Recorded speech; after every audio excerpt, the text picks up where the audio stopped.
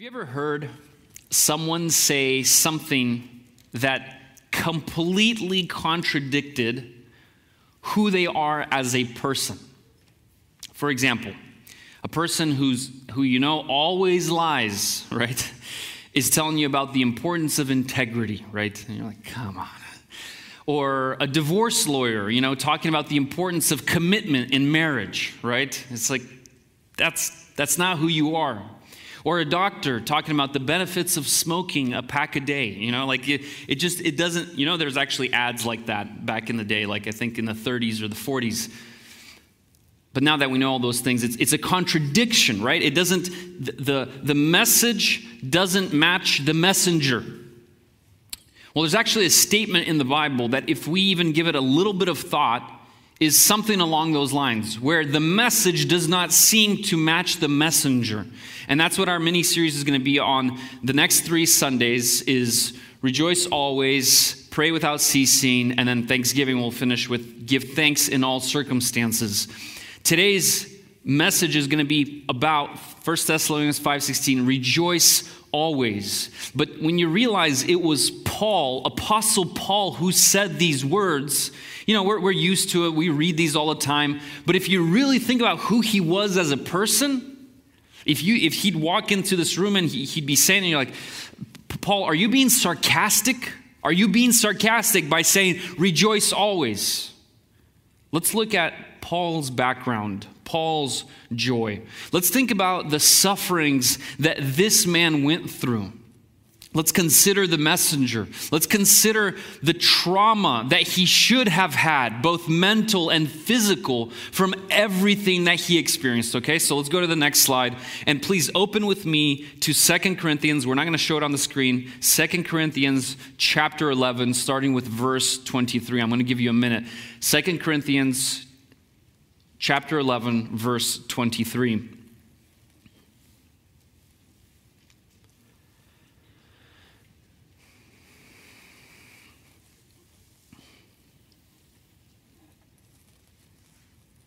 This is Paul talking about his sufferings. He says, but I had far greater labors, far more imprisonments, with countless beatings and often near death.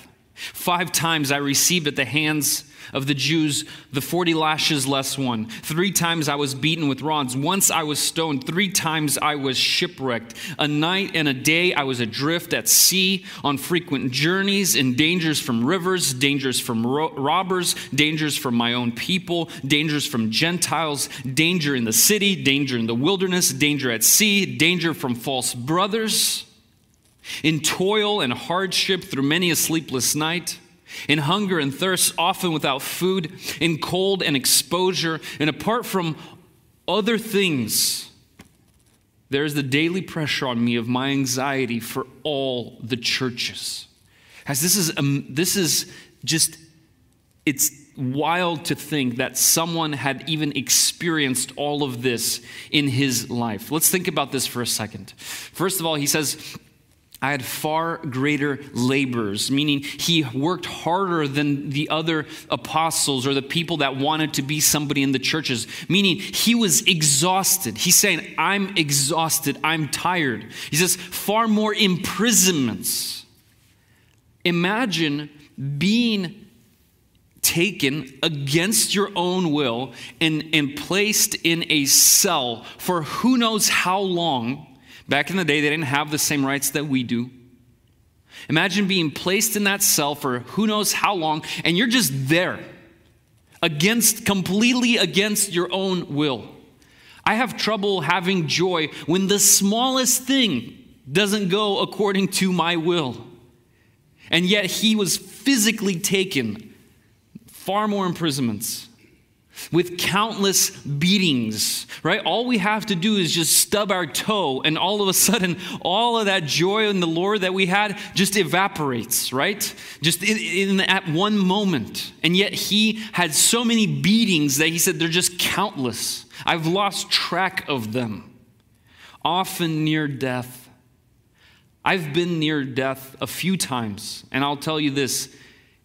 I wasn't joyful in those moments. And for those of you that have been there as well, you know this is not something joyful that you're having.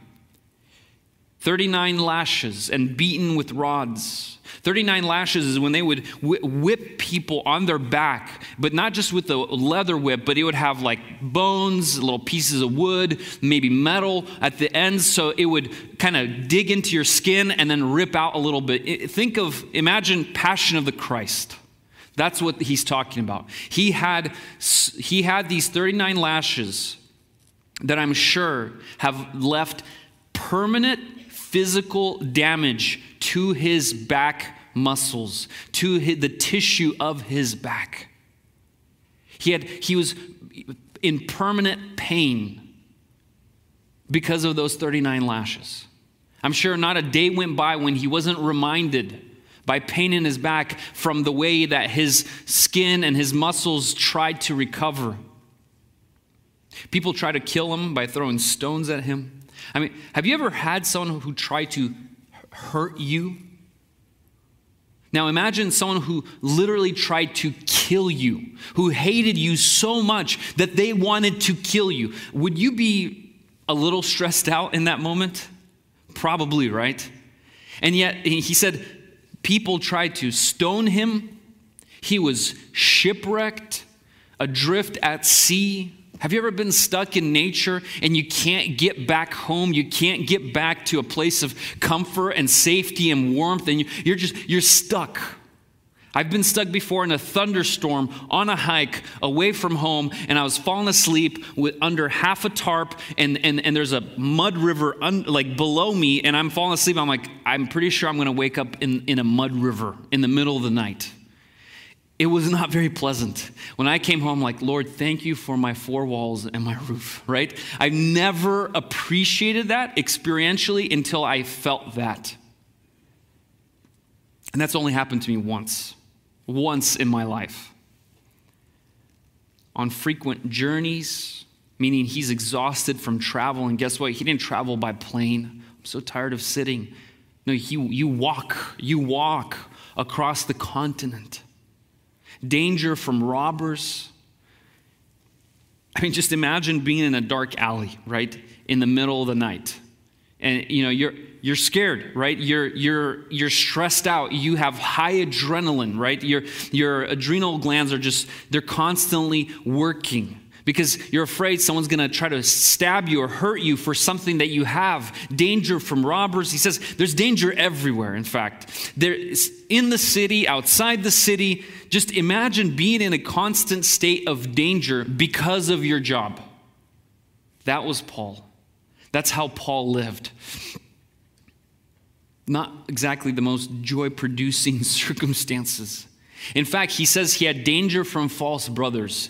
Imagine coming to a circle, to a home of this, finally after a long journey, and you come to your Christian, your brothers and sisters in Christ to be encouraged, to be strengthened. You come and you realize that probably even here, there are false brothers. There are people who were sent to spy on you, to rat out your location, to put you into danger again, to get you imprisoned. And it's like playing, if those of you that have played Mafia before, you're like, you don't know who to trust, right? You're looking at these people and you're like, you look so nice, but are you actually the good person? There's a constant state of stress, a sleepless night. I mean, we lack sleep for one night. Don't come near us, right? Just one night, that's all it takes. In hunger and thirst, in cold and exposure.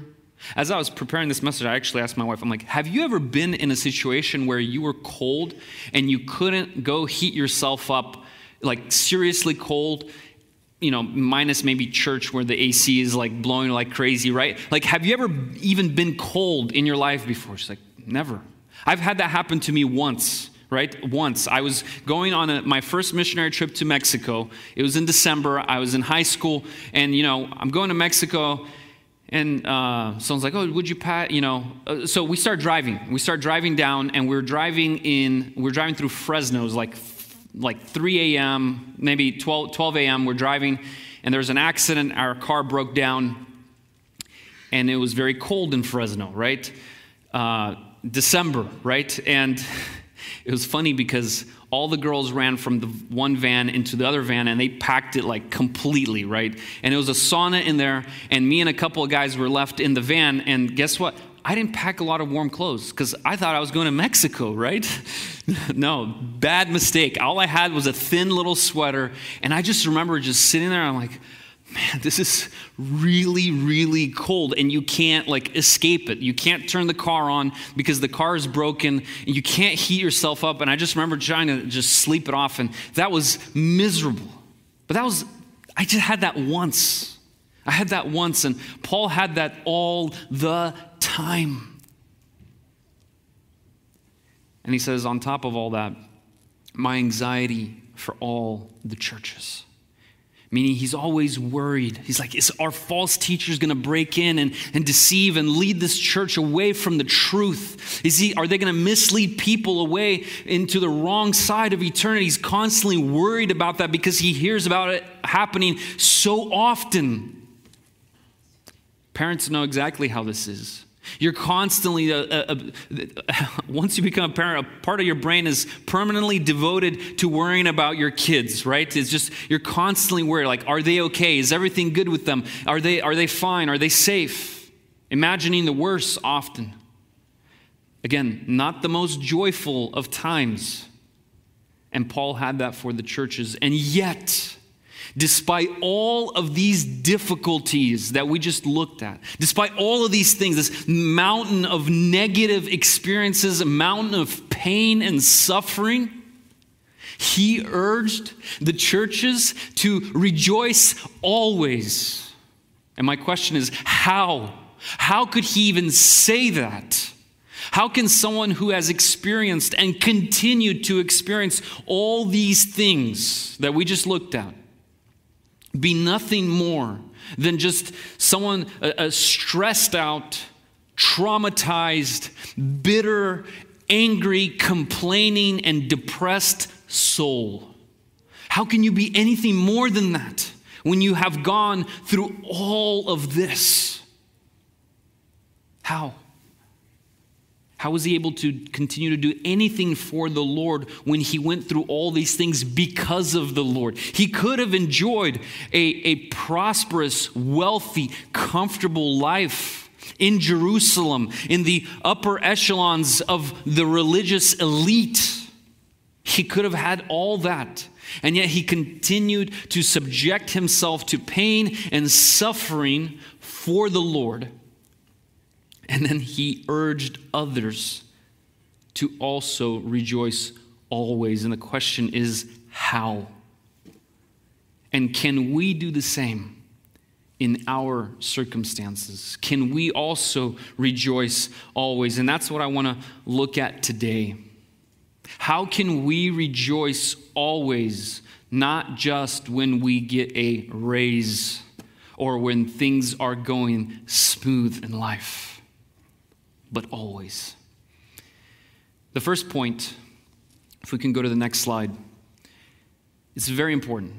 This is foundational. Joy is a choice. 1 Thessalonians 5:16, we've already looked at that. That's rejoice always. And Philippians 4:4, again, Paul writing to the Philippians says, rejoice in the Lord always. Again, I will say rejoice. The key element from this is that joy is a choice, or else it would not be commanded, right? Things that are not choices, that are not decisions that we can make, are not commanded in the Bible. So we are commanded actually to rejoice, to have joy. So I just want you to realize, and probably most of us do, but we have a choice in any particular moment. Whatever the circumstances in your life are, you have a choice to rejoice. You see, we are not animals that all we can do is respond to stimuli, right? Oh, the little rat got some food, the rat is happy, right? The rat got some electric shock, the rat is not happy. We are not those animals. It's tempting to be like that, to just react to the things that are happening to us, to the stimuli. Good stuff is happening, we're happy. Bad stuff, we're sad. Why? Because we are people made in the image of God with a will. We can make choices. And you see, as spiritual creatures, we have a mind that is able to think upon realities that we are not experiencing in the present. We can think about realities that we're not experiencing, unlike animals. In fact, we're capable of thinking about and grasping realities that we've never personally experienced through our five senses.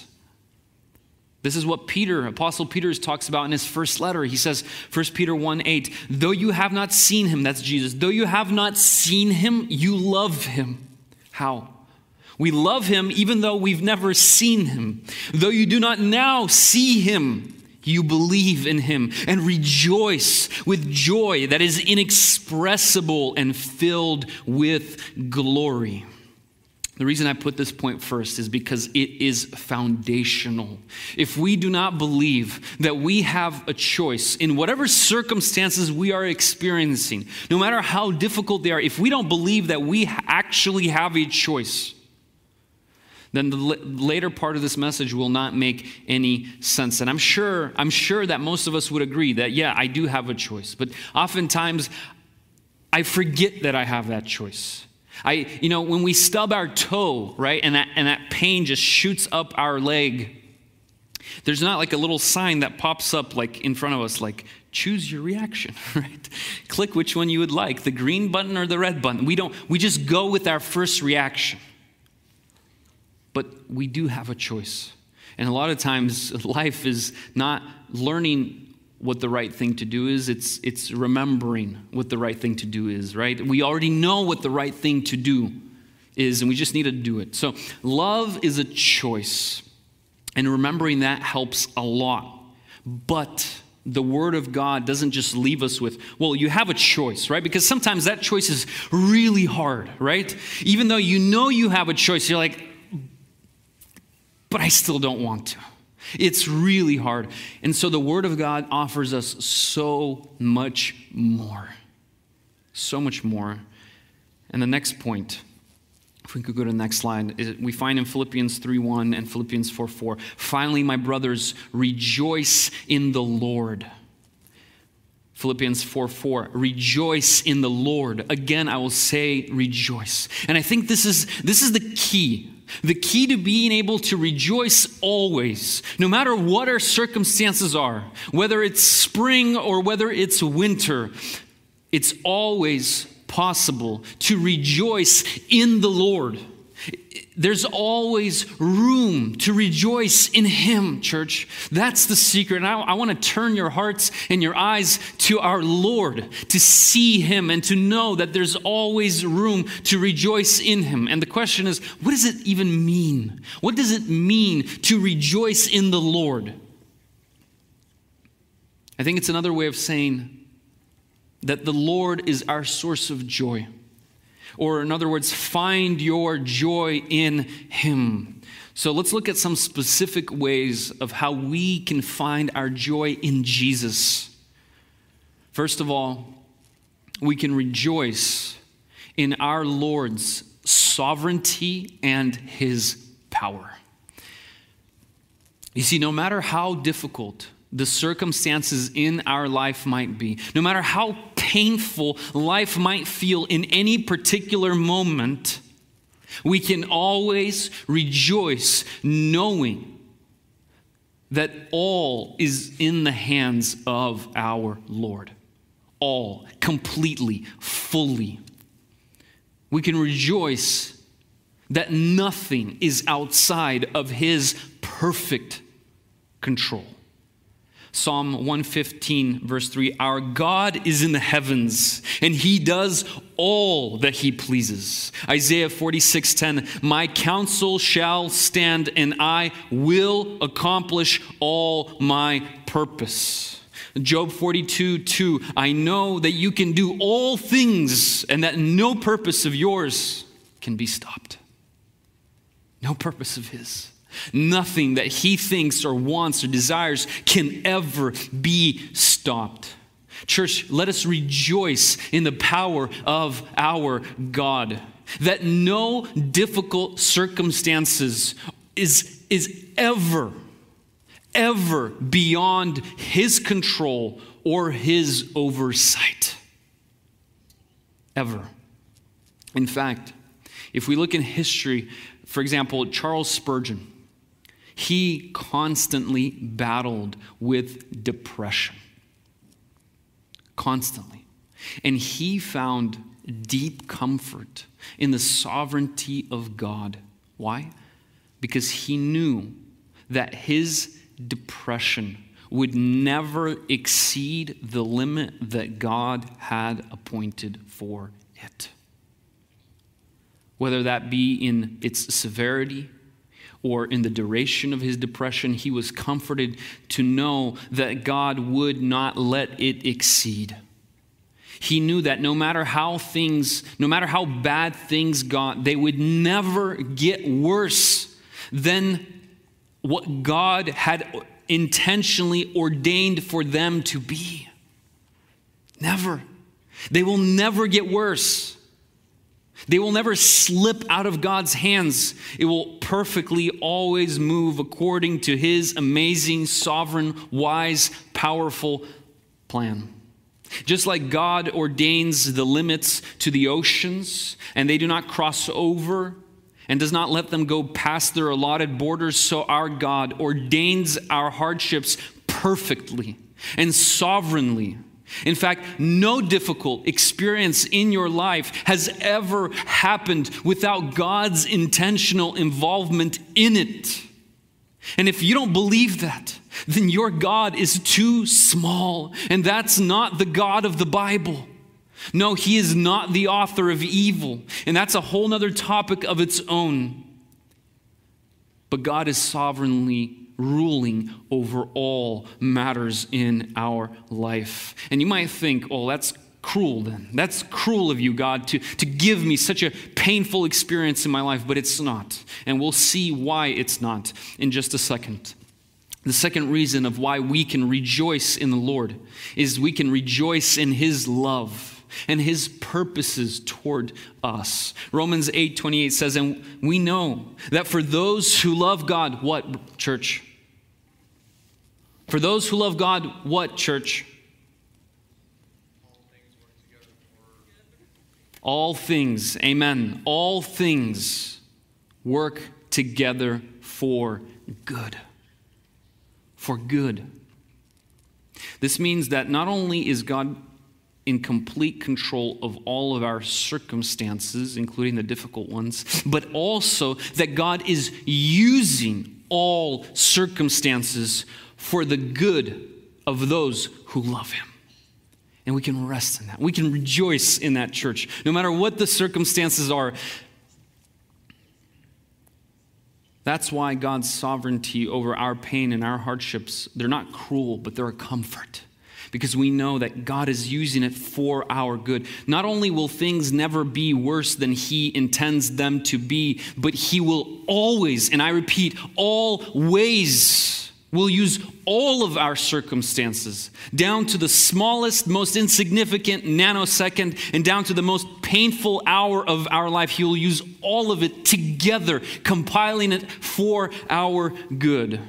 It's like, I don't know if you guys seen this like painter, the artists, where he's like painting something on stage. He's painting and you're watching, you're like, I don't understand what it is. A bunch of lines and squiggles and, dots and stuff. And he's painting. And then he gets the painting and he flips it over and you realize it's a portrait of Jesus. And you're like, wow, that's so beautiful. I didn't see that. Well, that's how it's going to be when we're going to come to heaven. When we are there in heaven, looking at life upside down, so to speak, we will understand, it will come together, all these ugly parts of our life, all these lines and squiggles and things that make zero sense from this perspective will fall into place. And we will worship him. And we'll say, that was worth it. Jesus, that was good. Thank you. And so what I'm saying is we could by faith, we could trust him now. Even though we might be looking at this painting and all we see are ugly lines and squiggles, by faith, we can rejoice in him now, knowing that the end result is going to be amazing.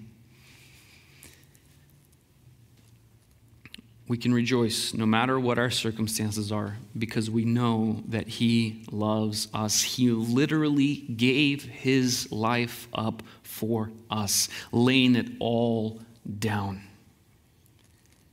That's the gospel, church. That mankind was so messed up, so sinful. All of us, not just in general, but all of us specifically, we're so lost in our ways, just trying to be happy in all the wrong places. God, seeing our hopeless state, enters into this world, lives the perfect life on our behalf, the life we could never live, and dies on the cross, satisfying the wrath of God, so that we do not need to experience it for all of eternity like we deserve. And all you need to do is trust in him.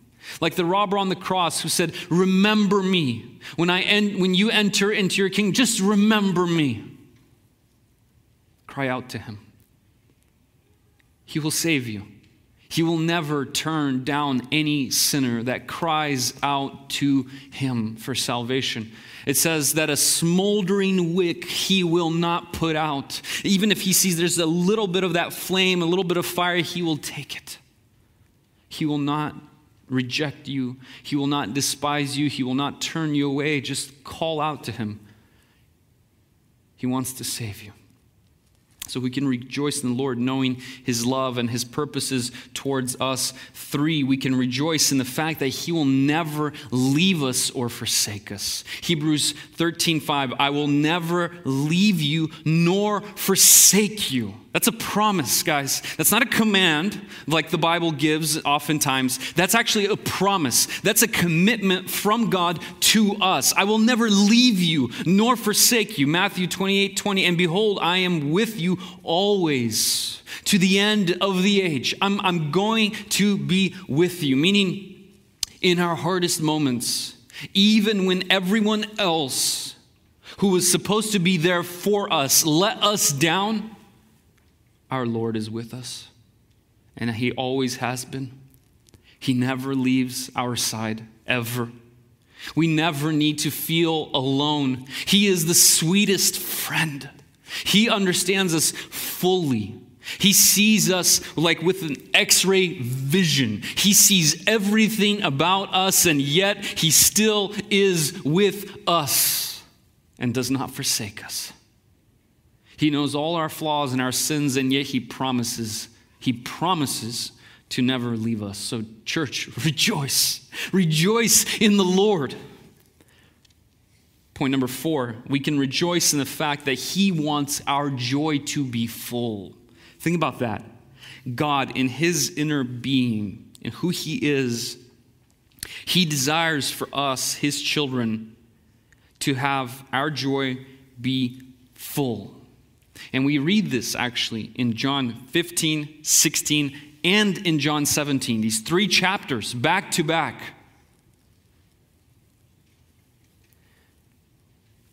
John 15:11.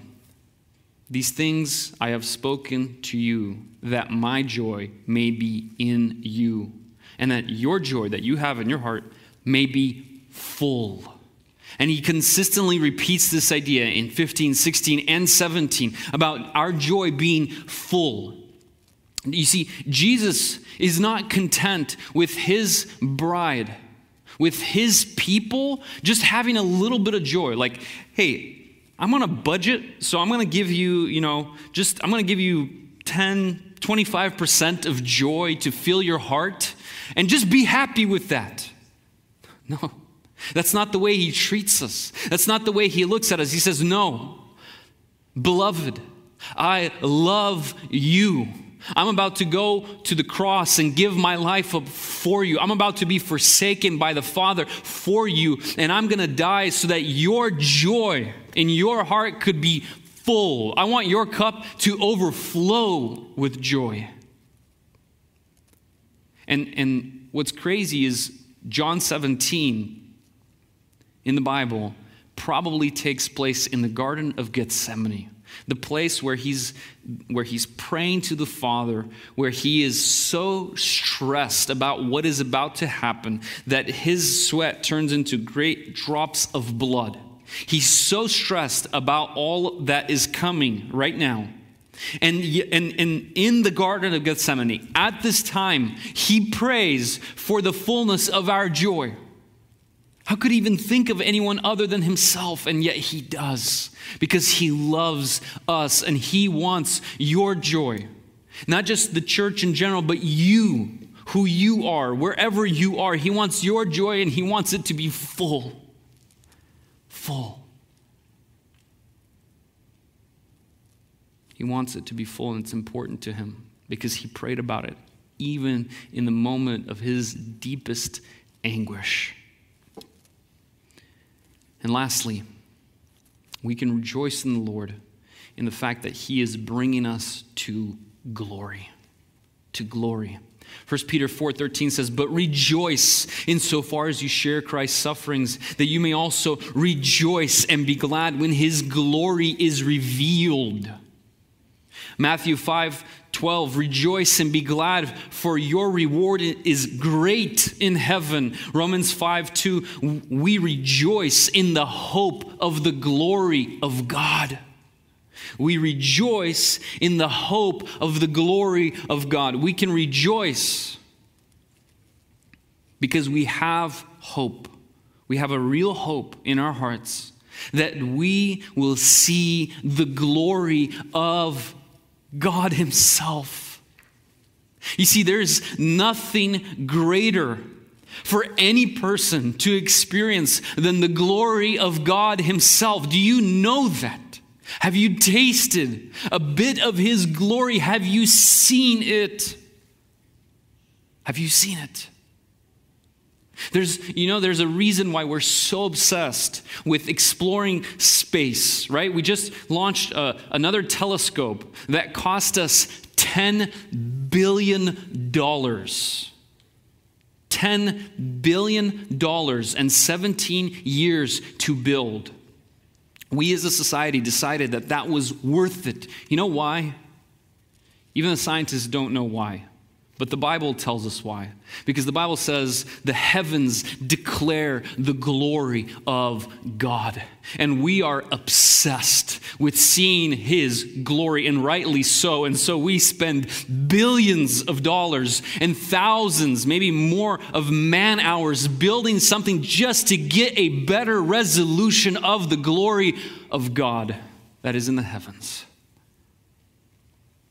Because the heavens declare the glory of God. And when we look at the galaxies, when we look at the stars, the nebulas, we understand how small, how tiny we really are.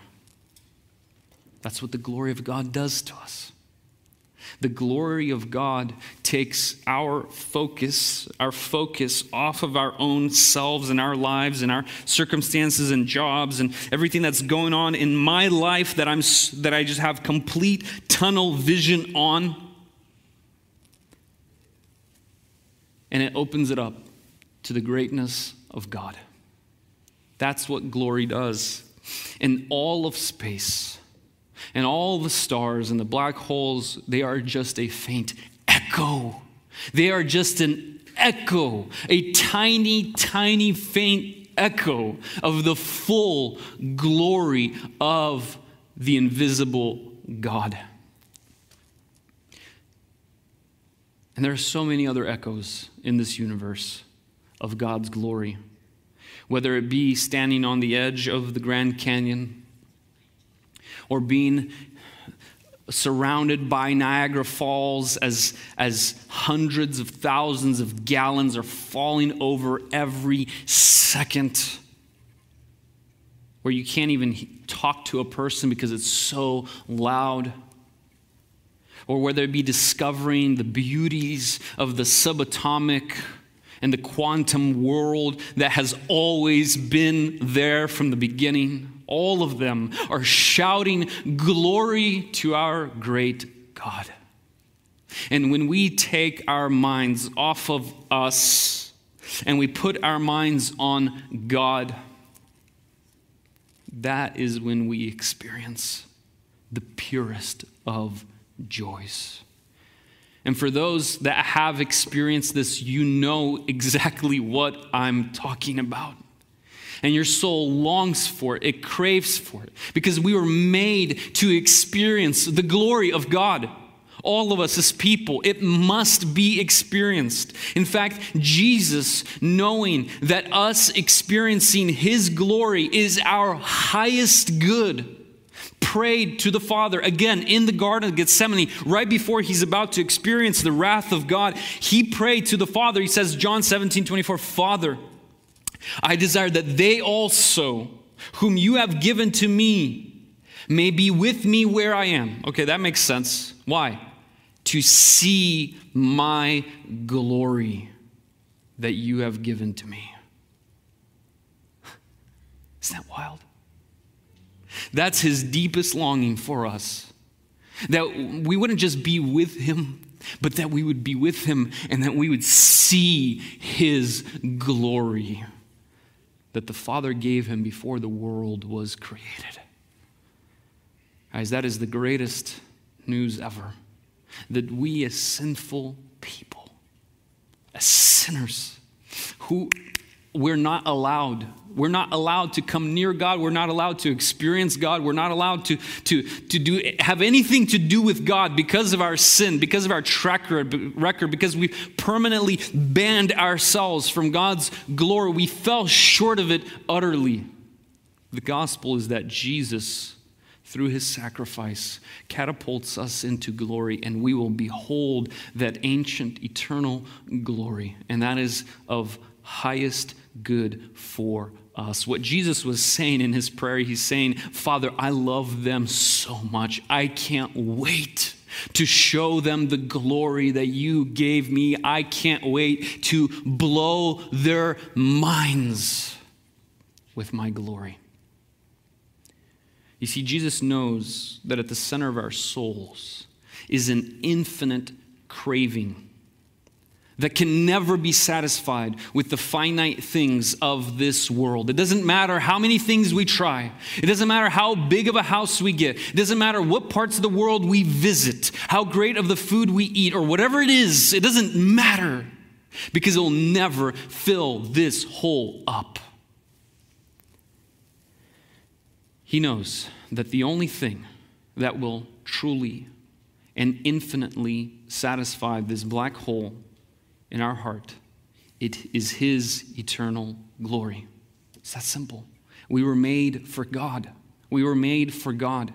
And when we get to heaven, and when we experience the glory of the eternal God in all of its wonder, or maybe I should say, when we begin to experience the glory of God in all of its wonder and variation and intensity, you know what we're going to say?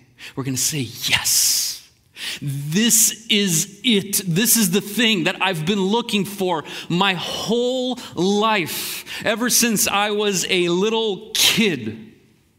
This is the thing I've been looking for, and oftentimes in all the wrong places.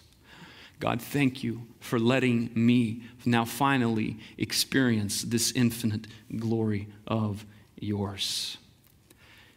So, church, when the Word of God says, rejoice in the Lord, we can find an infinite source of joy, knowing that he is bringing us into his eternal glory.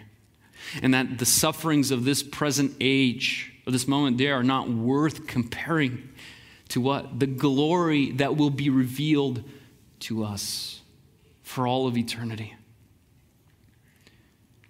So, we've seen that in order to be able to rejoice always, we must first realize that joy is a choice. And two, our joy should be firmly and deeply rooted in our Lord. Not just, when the Bible says rejoice always, it's not saying, oh, you hit your toe, just Just have a positive attitude. That's like, you can't, that's like putting a sticker on a hole in your boat, right? Putting a sticker or duct tape isn't going to hold it, right? But the Bible doesn't give us a duct tape. It gives us a whole new boat altogether. Jesus Christ. He is our boat.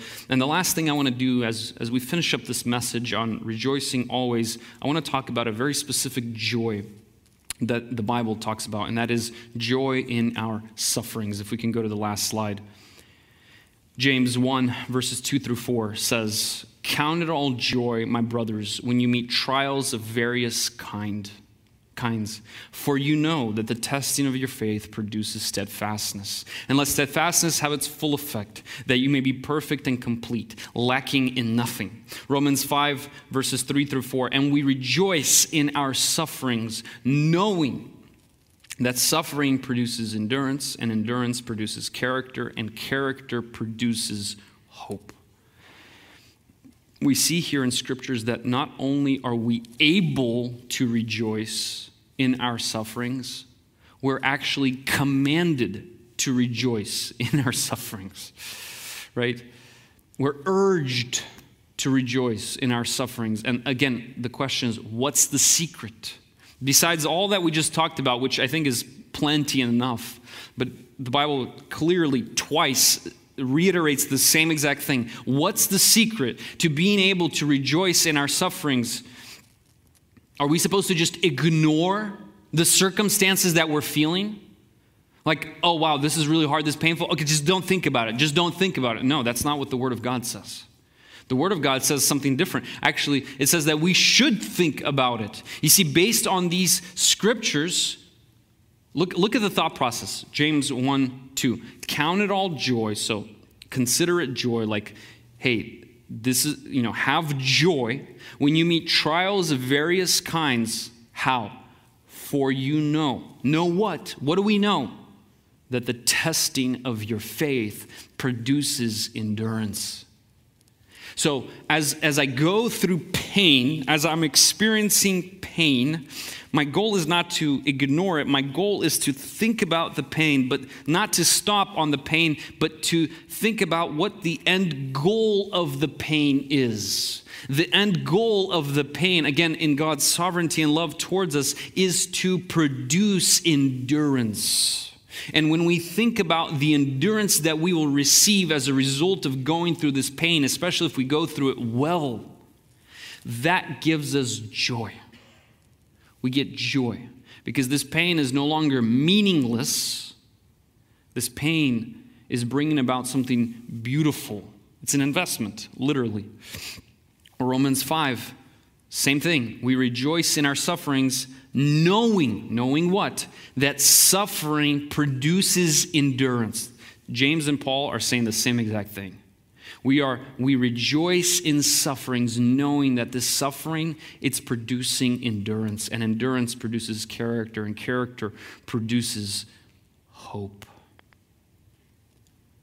As we experience suffering, we are to know something. We are to know that this pain is producing something that is totally worth it. If we see our sufferings for what they really are, we can have joy.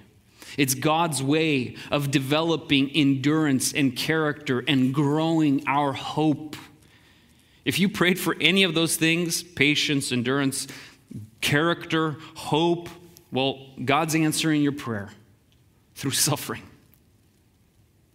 And because of that, because we know what it's generating, we know what the end result is, we are able to rejoice. When we understand that suffering is a tool in the hands of our God to make us more like Christ, to use it for our good. So church, let us rejoice. Let us rejoice even in our suffering. In closing, let us remember that joy is a choice. And most importantly, again, that in the Lord we have many, many, many reasons to rejoice with a deep, serious joy. Amen? Let's stand and let's pray. Lord, I thank you. I thank you that you are bringing us to glory, that you want us to see your glory, because you know that's the best thing for us. And I pray that you just give us joy, God, in the midst of suffering, supernatural joy, Lord, joy that this world cannot give, joy that doesn't make sense in this world, but it makes sense when you look at it from the eyes of eternity. God, I also pray for those who haven't come to know you yet, who are blind to your glory, and have never tasted it at all. Or maybe they've tasted it, but they've never connected it back to you. God, I pray, reveal yourself to them. Let them understand that you are Lord. Come to you, surrender to you, and enjoy that fellowship and that life in you, Lord. Help us, Jesus. Rejoice always. Amen.